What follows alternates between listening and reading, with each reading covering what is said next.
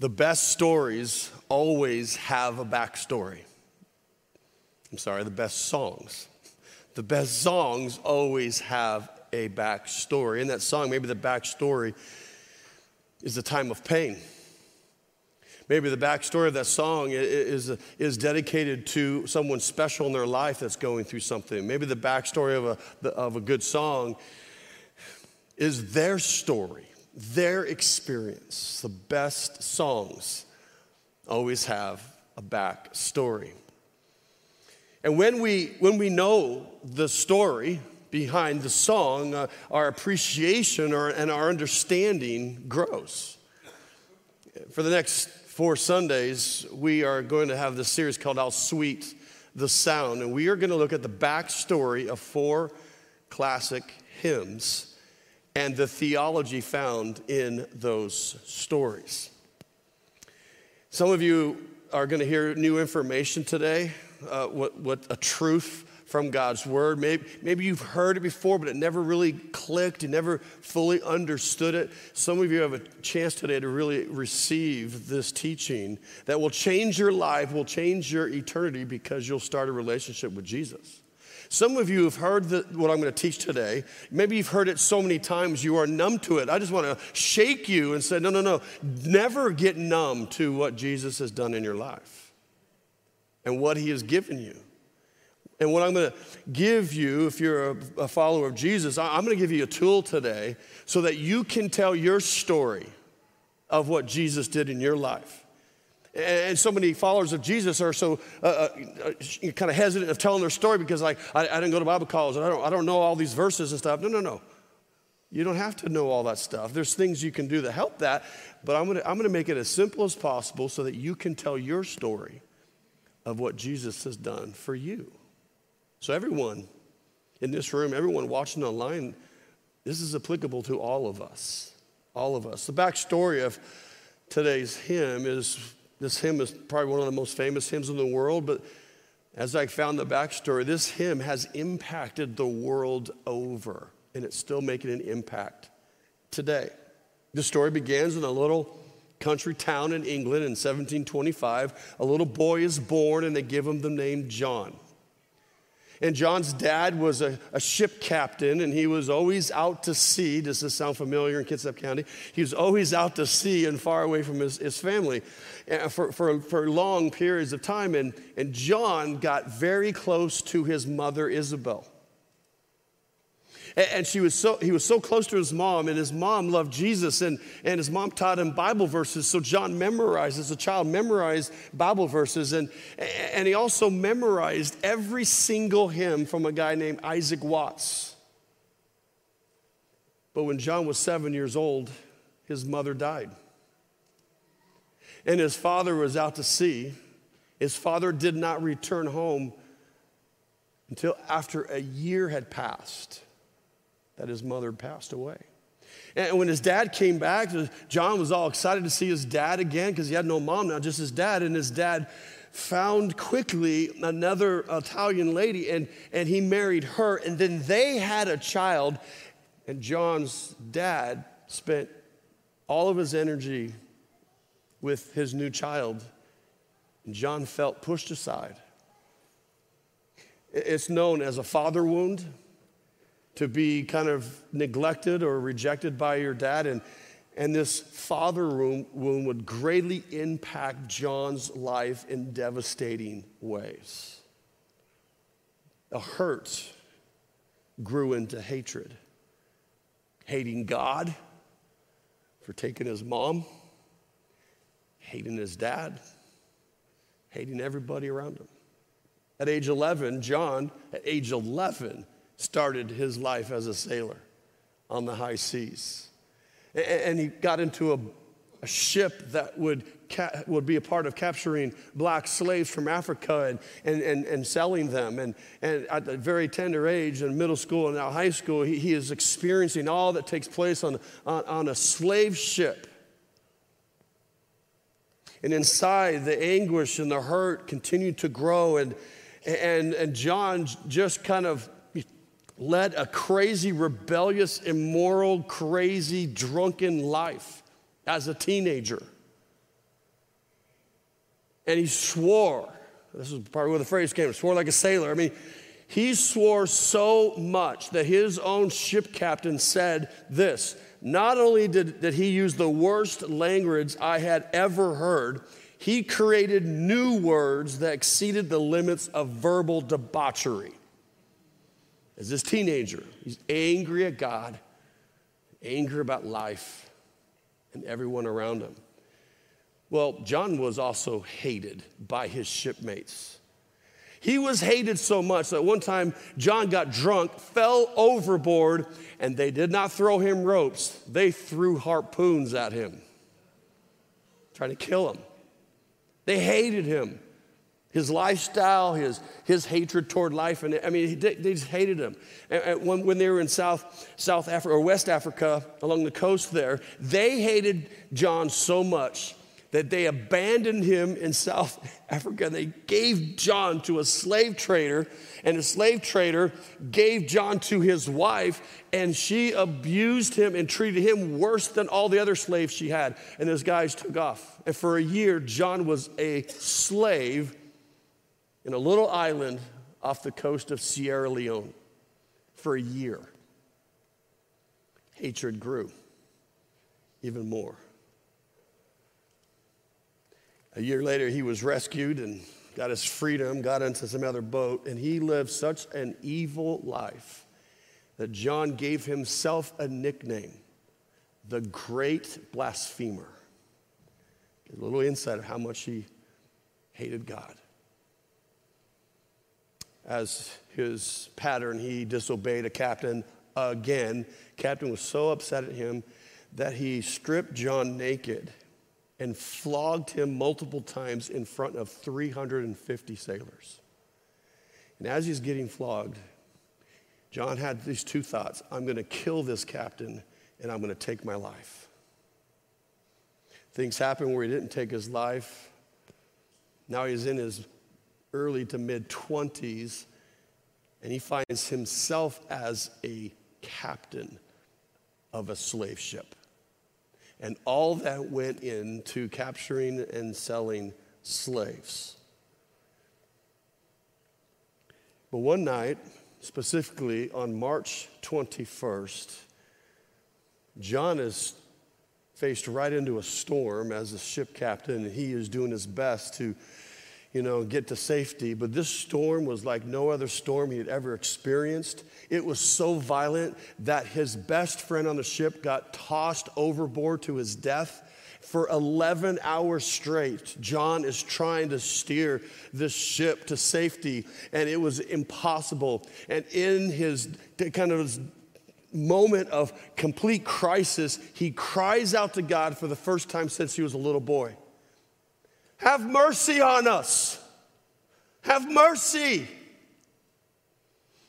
As soon as he prayed, those prayers, the winds died down. It was on March 21st that John surrendered his heart to God as his Savior, and then began reading the Bible for himself. And the rest of his life on March 21st, the day he came to Christ, he would isolate himself and think about his story and where God found him and how God had changed him, and slowly changed him into a completely different man since that night on March 21st. He walked away from being a captain of a slave ship. In fact, he walked away from sailing altogether and became a pastor in a little town in England. He became a pastor. And one New Year's Eve, he was preparing to have in his little church a New Year's Day service. And he was thinking about what message he wanted to preach. And in his preparation, he was like, I want to really challenge my congregation of, where were you when God found you? Where were you when God found you? And then he thought of his own story and what condition he was in when God found him. And it was in that moment, with that theme of a passage or a message, he said, I'm going to write a song. I'm going to write a song about my story, and I'm going to play it and sing it for my church tomorrow. So he wrote down the word grace And then he crossed the word grace out. And I'm not going to start it with that. In fact, I'm going to start it with amazing grace. How sweet the sound that saved a wretch like me. I once was lost, but now I'm found. I was blind, but now I see. 'Twas grace that taught my heart to fear, and grace my fears relieved. How precious did that grace appear, the hour on that March 21, the hour I first believed. Played and sang that song for his church the next day. They loved it. They wanted to sing it. Other churches eventually heard about his story turned into a song, and other churches around town, different towns wanted to sing it at their church. It kind of spread. John kind of got a name, a recognition. He's telling a story as a ship, a captain of a slave ship, and he was motivated from taking from the story of Amazing Grace to write a book about the slave trade. And he started writing this book about the slave trade and how horrible the conditions were on those ships and how demeaning and degrading and horrible the slaves were treated. And he got it published, and it started selling like crazy because many people did not know what took place, began to open the eyes of people of what was really going on. Well, because of the song that led to a book, there was a young man in Parliament by the name of William Wilberforce who sought John Newton out and he asked him to be his mentor. And it was because of the song of the story that led to the book, Wilberforce said, you know what, I'm going to put it into an act in Parliament, an act for there to be an abolishment of slavery. So he presented it, it failed big time. He presented it again the next year, and the act failed. And year after year, the act for the abolition of slave trade failed. And William Wilberforce was so discouraged that he thought, you know what, maybe I need to get out of Parliament and become a pastor and go into the ministry. And he sought out John Newton for counsel, and he shared John his struggle. Should I leave Parliament? Should I become a pastor? And John Newton said this: who knows that for, quotes Esther, for such a time as this, God has raised you up for the good of the church and the good of the nation. And William Wilberforce stayed in Parliament. And 9 months before John Newton passed and went into heaven, the act of the abolition of the slave trade passed. 9 months. He could see the result of his story. It became a song. And because of that, became a book. And began the domino effect around the world for slave trade to stop.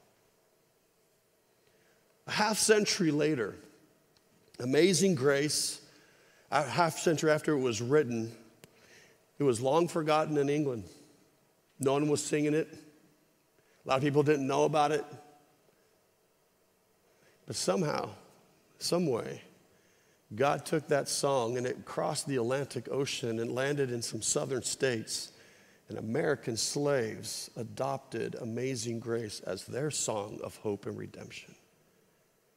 And they changed the tune of the melody. Not the British version, the slave version.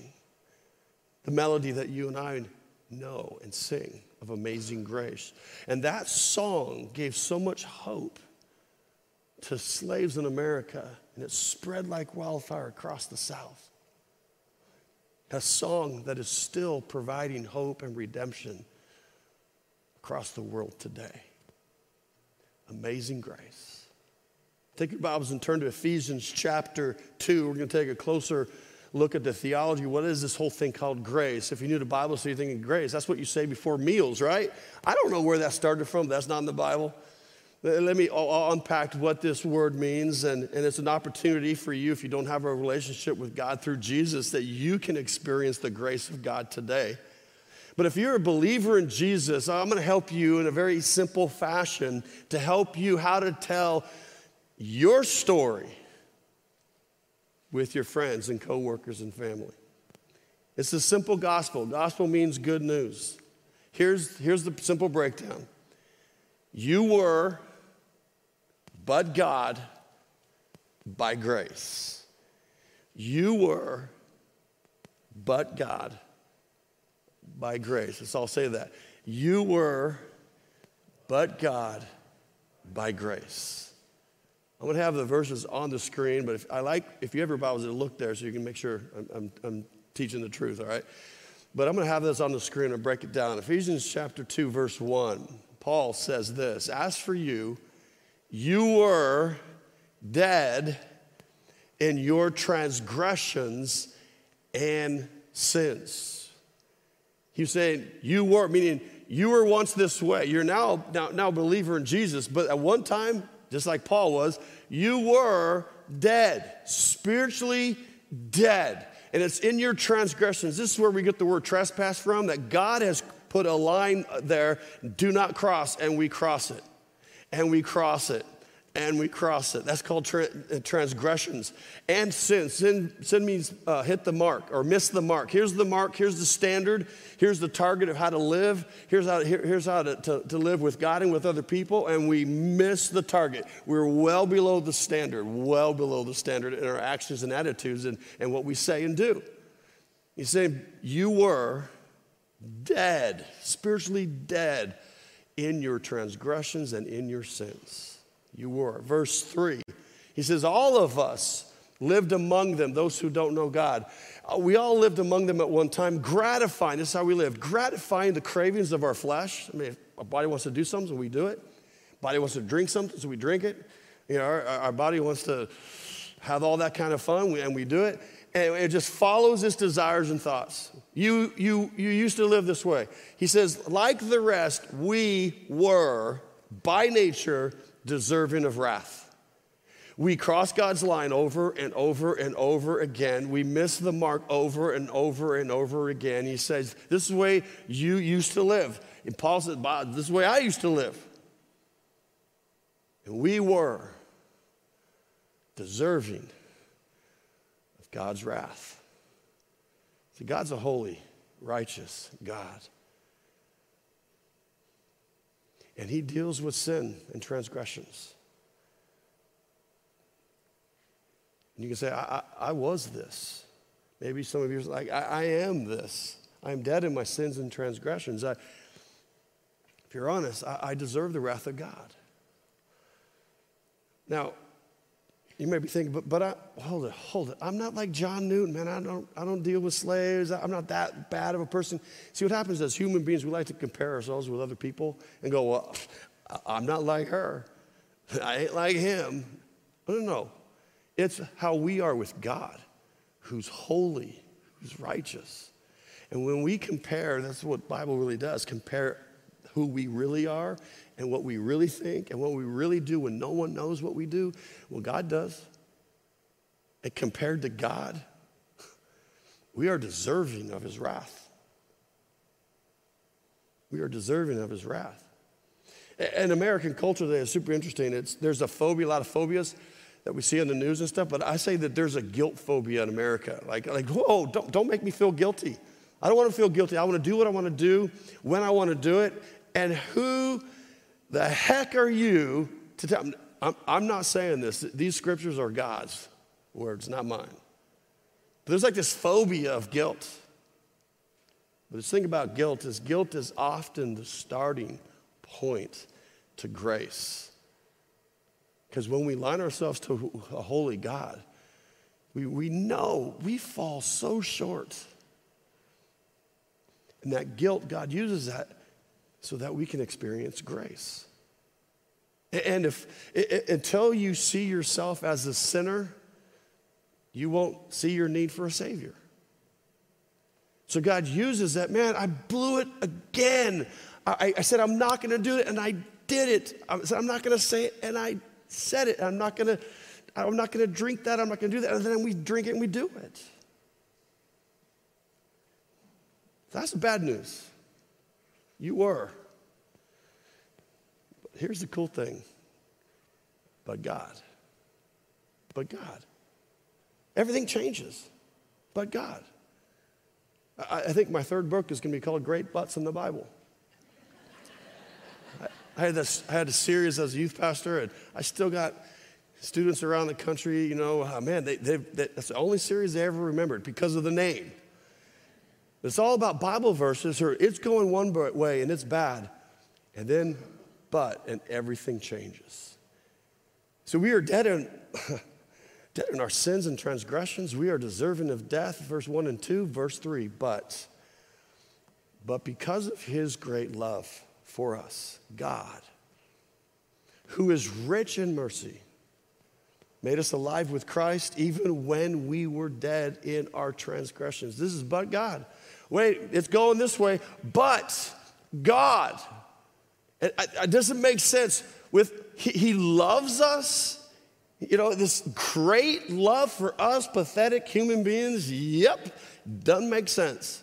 This same God, but God who's rich in mercy, meaning God has so much mercy, he doesn't know what to do with it all. He just has mercy. Mercy means withhold judgment. I'm going to withhold judgment from you. I'm going to withhold judgment for you. Hey, you need some judgment? No, I'm going to give you mercy. Give you mercy. Here you go. I got so much mercy. He is rich in mercy. Why? I have no idea. That's why this is called good news. Bad news is tough. But God. See, some of you need a but God moment today. That you don't know, you don't have a relationship with God through Jesus Christ. See, Jesus changes everything. That it was bad. It is bad now. But it can change with a but God moment.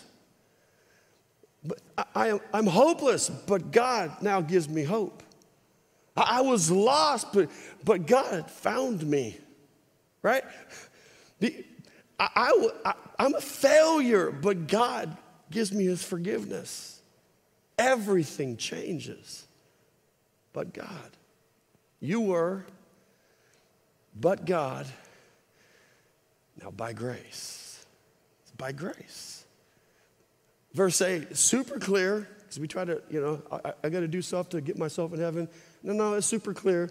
You were, but God, for it is now by grace you have been saved through faith. It's called faith in Jesus. And this is not from you. What is this? This is not from you. Say, you can't save yourself. I can't save myself. I need a holy God to save me. And he makes it very clear that it's not us, because those human beings, we like taking credit for things that we shouldn't take credit for. He says, this is not from yourself. It is a gift. It is the gift of God. Not works, makes it again, repeating it, not works, so that no one can boast. Here's what grace means. It doesn't mean a prayer before a meal.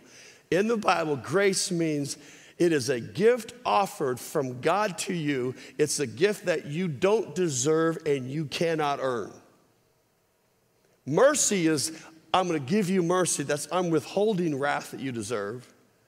Grace is like, no, I'm going to give you a gift that you don't deserve and you can't earn. I'm going to give you salvation. I'm going to give you salvation. You can't earn it and you don't deserve it, God would say. I'm going to give you forgiveness of all your sins, past, present, and future. That is grace. You can't earn God's forgiveness, and you didn't earn it. You can't earn it, and you don't deserve it. And then God says, but wait, there's more. You trust in me, I'm going to write your name into my family. And forever and ever, you'll be with me in heaven. That is a gift of grace that you and I don't deserve, and you and I can't earn it. The gifts of God just keep coming and coming and coming. The Bible talks about, that God's rich in mercy. All talks about the inconceivable grace of God. It's like, it is such a mind blower, the gift that God keeps giving us. You see, Jesus was in Jerusalem, and Pharisees were always trying to set him up to make him look bad. And they caught a woman in the act of adultery and bring her to Jesus. So sexist because they didn't bring the dude. But brings this woman who's just caught in adultery, maybe still has sheets around her, covering her up, puts her in the middle and says, all right, Jesus, what should be done to her? The Old Testament says we should stone her. What do you say? Jesus said, okay, well, whoever has no sin, you throw the first stone. And then he starts writing something in the sand. Scripture doesn't tell us what's in the sand. It's one of my questions to ask God when we get to heaven. Like, what did you say? Because whatever he wrote, they all went, oh, I'm out. She's all by herself, and Jesus goes to this woman. Here's grace in action. Women, where are your accusers? I don't have them. Jesus says, neither do I accuse you. But by grace, go and sin no more. It's by grace. Jesus tells a story of a son who was ticked off that his dad hadn't died yet. And he wanted, like, could you just die so I can get my inheritance? Okay, since you're not going to die, I want it. Give me my inheritance, and I'm out of here. Got the inheritance. Spent it on wine, women, waste. I mean, you name it, he did it, whatever the craving of his flesh did. And he had all these friends, and he's paying for them, and then he has no money, and his friends leave. He finds himself the lowest place a Jewish young man could be is he's feeding pigs. In his darkest moment, he was like, you know what? Maybe if I would go home, I could be a servant for my father. Not a son. I can be maybe a servant for my father. And he gathers up his stuff and he begins to walk home. And from a distance, Jesus is telling the story. It's a picture of God toward us. He says the father saw his son coming back from afar. And he picked up his tunic and began to run toward his son, which Jewish men, you do not do that. It's like below your dignity. The father didn't care. That's my boy. And here's all this act of grace. He runs to his son. And by grace, he hugs him. Didn't deserve it, didn't earn it. And he says, by grace, bring my boy some new set of clothes. That's grace. By grace, put a new ring on his finger.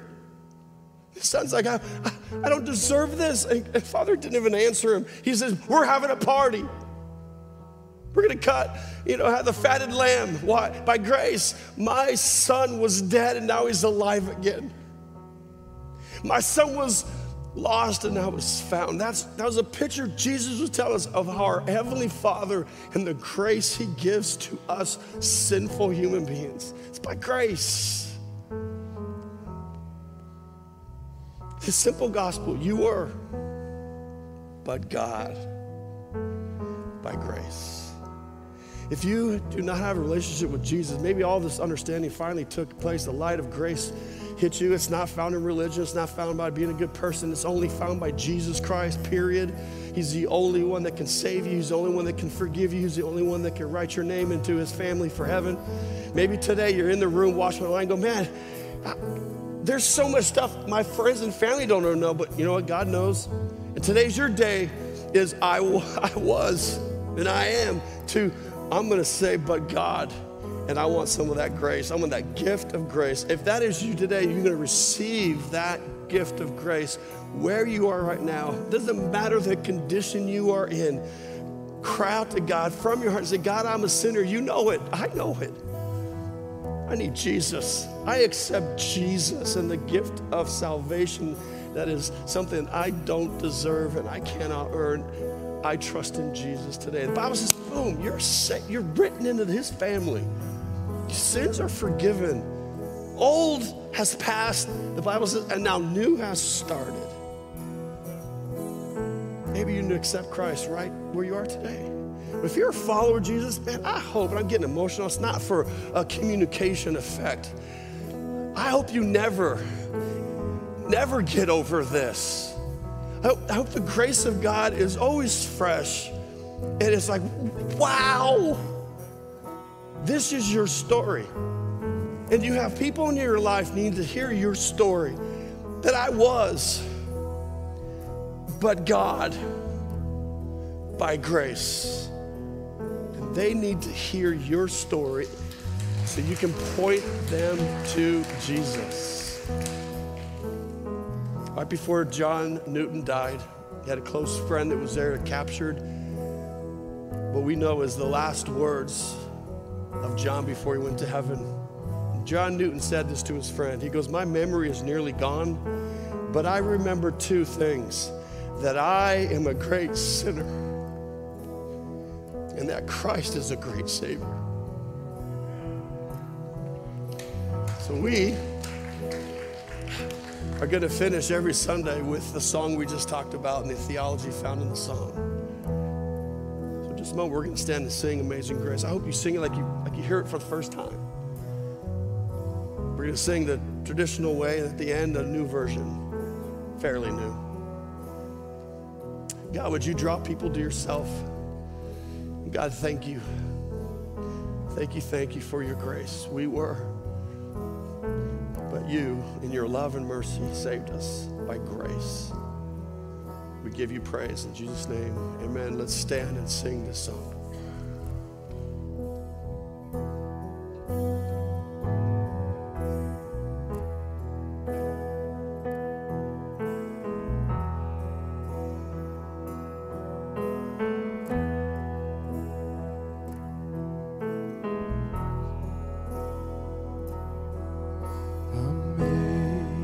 Amazing grace, how sweet the sound that saved a wretch like me.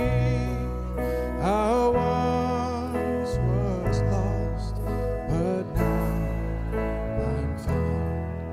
Was blind, but now I see.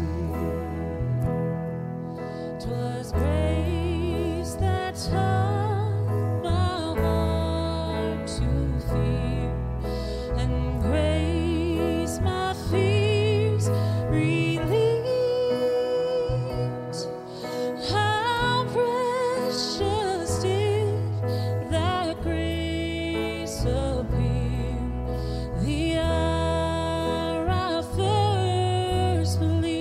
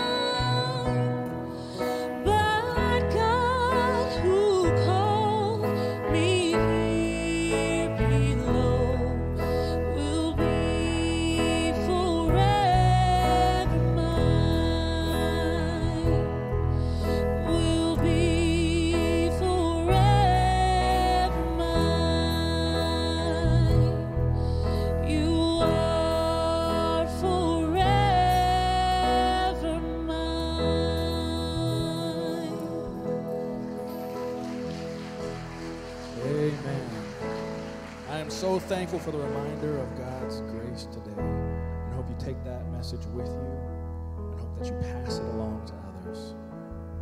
If you're new here and you're a guest, we'd love you to go over to our guest service counter. We have a gift for you. Say thank you for coming and joining us. We hope that you have a wonderful week ahead of you.